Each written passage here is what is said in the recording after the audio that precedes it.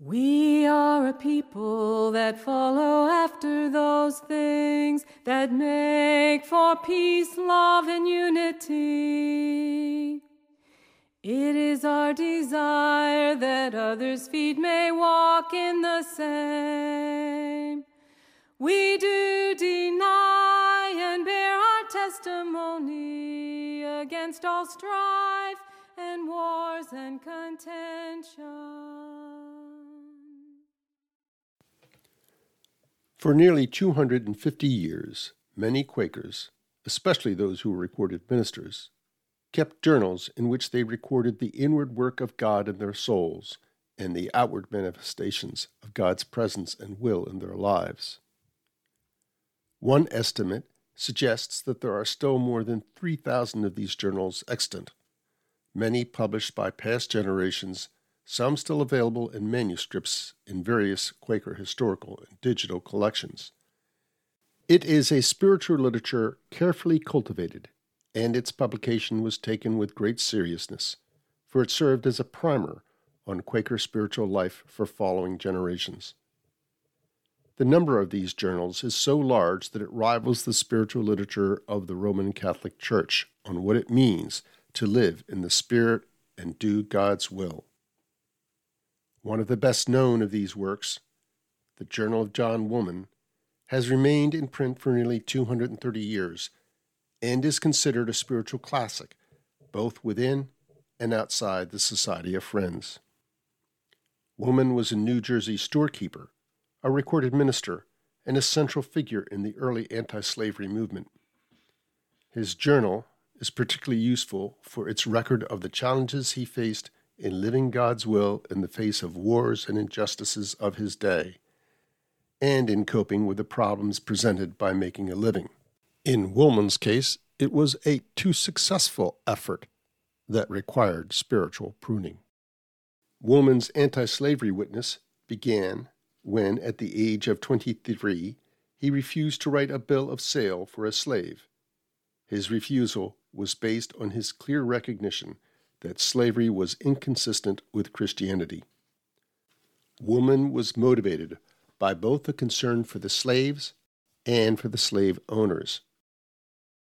He labored with the slave owners, gently but firmly, as equally concerned for their spiritual well-being as he was for the spiritual and physical well-being of the slaves.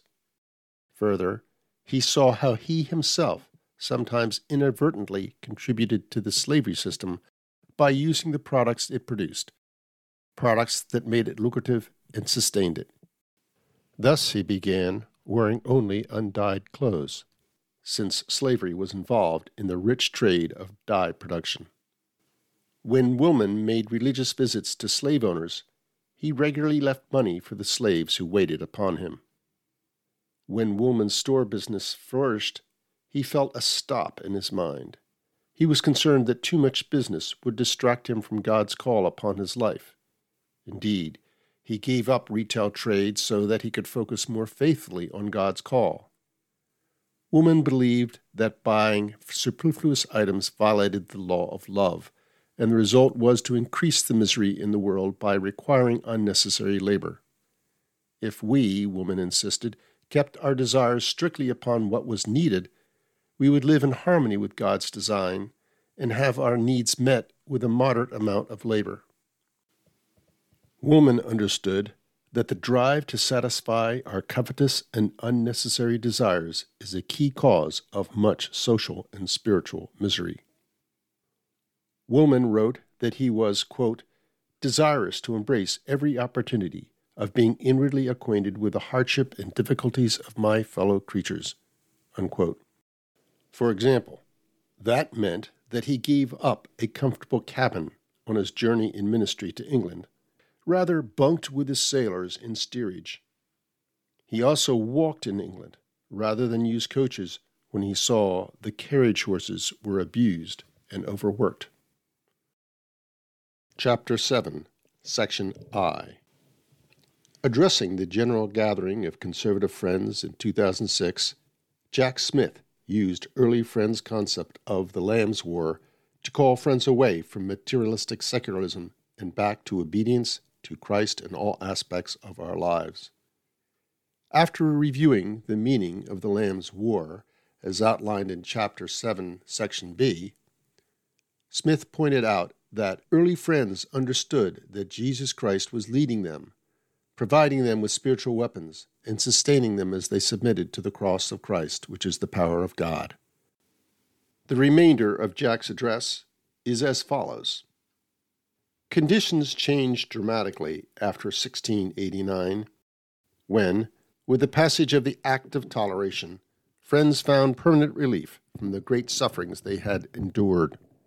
With the softening of the government's effort to stamp out religious dissent came a softening of the first friends' stridency and radicalism, ushering in an era now called Quietism. The 1689 London Yearly Meeting advised, quote, "Walk wisely and circumspectly towards all men, in the peaceable spirit of Jesus Christ, giving no offense nor occasion to those in outward government, nor way to any controversies, heats, or distractions of this world, about kingdoms thereof, but pray for the good of all, and submit all to that divine power and wisdom which rules over the kingdoms of men." Unquote. The leadership 3 years later wrote, quote, "Let all study to be quiet in their minds, their own business, and in God's holy fear." Unquote. In his Let Your Words Be Few, Richard Bauman observes that the new approach was, quote, "not war, but diplomacy." Unquote. With the onset of Quietism, friends abandoned the Lamb's War and no longer expected to be instruments for the conversion of the entire world to Christ's way. Ohio Yearly Meeting is the last yearly meeting retaining significant aspects of its Quietist heritage. I believe that conservative friends are now called to be instruments for God's work under dramatically changing conditions. Is the era of toleration slipping away to be replaced by challenges that friends have not known for more than 3 decades? Friends have experienced a slow but steady accommodation to the world. However, important components of Christian unprogrammed faith remain in Ohio Yearly Meeting and are attracting people's attention worldwide. We understand that Jesus Christ is the Word of God, sought and found here with us. We know that the Scriptures were inspired by the Word and have been preserved by God for our use for doctrine, reproof, correction, and instruction. We retain our ways of recognizing and nurturing God's gifts among us. We affirm that all life is under the care of our Lord. Are we, even now, being called to a new work in God's kingdom? The impact on us individually and as a people could be enormous. Our attitudes, like much of today's world, are influenced by the 18th century Enlightenment's conviction that human reason is the road to all truth. This mindset teaches us to question everything and to disdain faith. It fosters a materialistic secularism that functions in many ways like a religion. It views the scientific progress as the means to come to knowledge about all reality. As Wilmer Cooper adds, quote, "Basic distinctions between the holy and the profane, the sacred and the secular, even between good and evil, are ignored, if not erased." Unquote. Liberal Quakerism asserts that there is that of God in everyone. Again, Wilmer Cooper, quote, "Insofar as that of God in everyone has theological meaning today, its association with Christ has been largely abandoned, whereas for George Fox, this identification was essential. It has also come to mean that God, as they understand the deity, has been parceled out among all persons so that everyone has a piece of God within, and that it is that this gives worth and dignity to human beings. Thus, the net effect is a degeneration of God and an exaltation of humanity. Somehow, this belies Fox's overwhelming sense that the power of the Lord God is over all." Unquote. Secular humanism, with its attendant globalizations, dominates Western Europe, is gaining in the United States, and expects to permeate the world. Opposed in the U.S. by evangelical Christians and Roman Catholics, it is being challenged worldwide by an increasingly militant Islam. The gap in this country between rich and poor widens. The media and the entertainment industry, which encourage a materialistic consuming society, increasingly influence our culture, and even some Christian worship services become a type of superficial entertainment.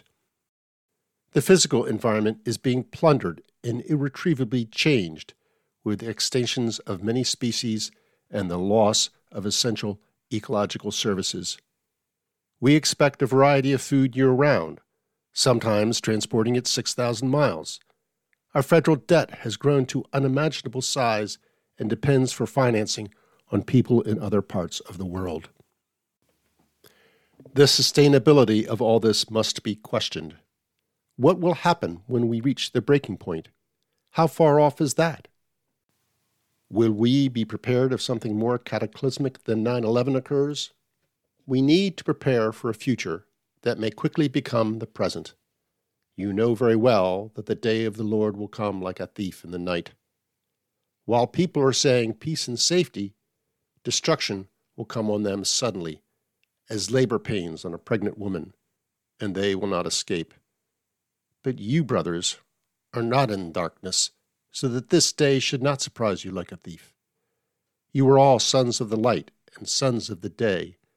We do not belong to the night or to the darkness. So then, let us not be like others who are asleep, but let us be alert and self-controlled. What do we need to prepare ourselves? Jesus spoke about preparation in the parable of the wise and foolish virgins. Our best preparation is learning faithful trust, attention, and obedience to God through Christ. We Westerners enjoy and now expect many blessings: lights that turn on with a flick of a switch, safe water that pours from our faucets, dependable transportation, abundant consumer goods, and personal safety as we walk, travel, work, and worship. There are many more. Do we assume that these blessings will continue? Can they continue? Do we require these blessings in order to feel blessed? Could we feel blessed under adversity? Early friends lived adversity. adversity. They were beaten, imprisoned, and even killed. They were hauled before judges and had their goods taken. They were social outcasts, yet they thrived and Friends' movement grew and flourished. They saw themselves in the midst of the Lamb's War, that epic struggle between the Lamb, Jesus Christ, and Satan with his forces of evil. In this struggle, there is no place for lukewarmness. In the Lamb's War, Christians are called to follow Christ into battle as citizens of his kingdom, prepared and equipped by him. Paul described that equipment. Therefore, put on the full armor of God, so that when the day of evil comes, you may be able to stand your ground. And after you have done everything to stand, stand firm then, with the belts of truth buckled around your waist, with the breastplate of righteousness in its place, and with your feet fitted with the readiness that comes from the gospel of peace. In addition to all this, take up the shield of faith, with which you can extinguish all the flaming arrows of the evil one.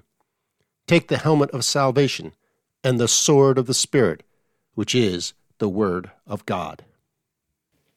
The Lamb's War seems foolish to the world, for following Christ into that battle requires following the way of the cross. Jesus yielded himself to his Father's will and suffered, allowing the forces of evil to destroy his life. In his resurrection, which we experience through his continuing presence among us, we find God's ultimate victory over evil. As Christians, we must follow Christ in truth, righteousness, peace, and faith, through whatever outward circumstances he leads us. We must be prepared both to suffer and to know Christ's joy. We are a people that follow after those things that make for peace, love, and unity. It is our desire that others' feet may walk in the same. We do deny and bear our testimony against all strife and wars and contention. This podcast has presented a portion of the book Traditional Quaker Christianity. The book was assembled and edited by Terry Wallace, Jack and Susan Smith, and Arthur Burke. It was read by Chip Thomas, and the audio edited by the same.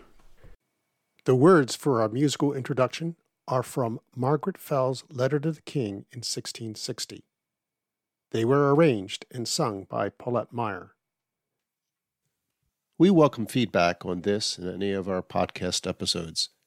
Please email us at oymconservative@gmail.com.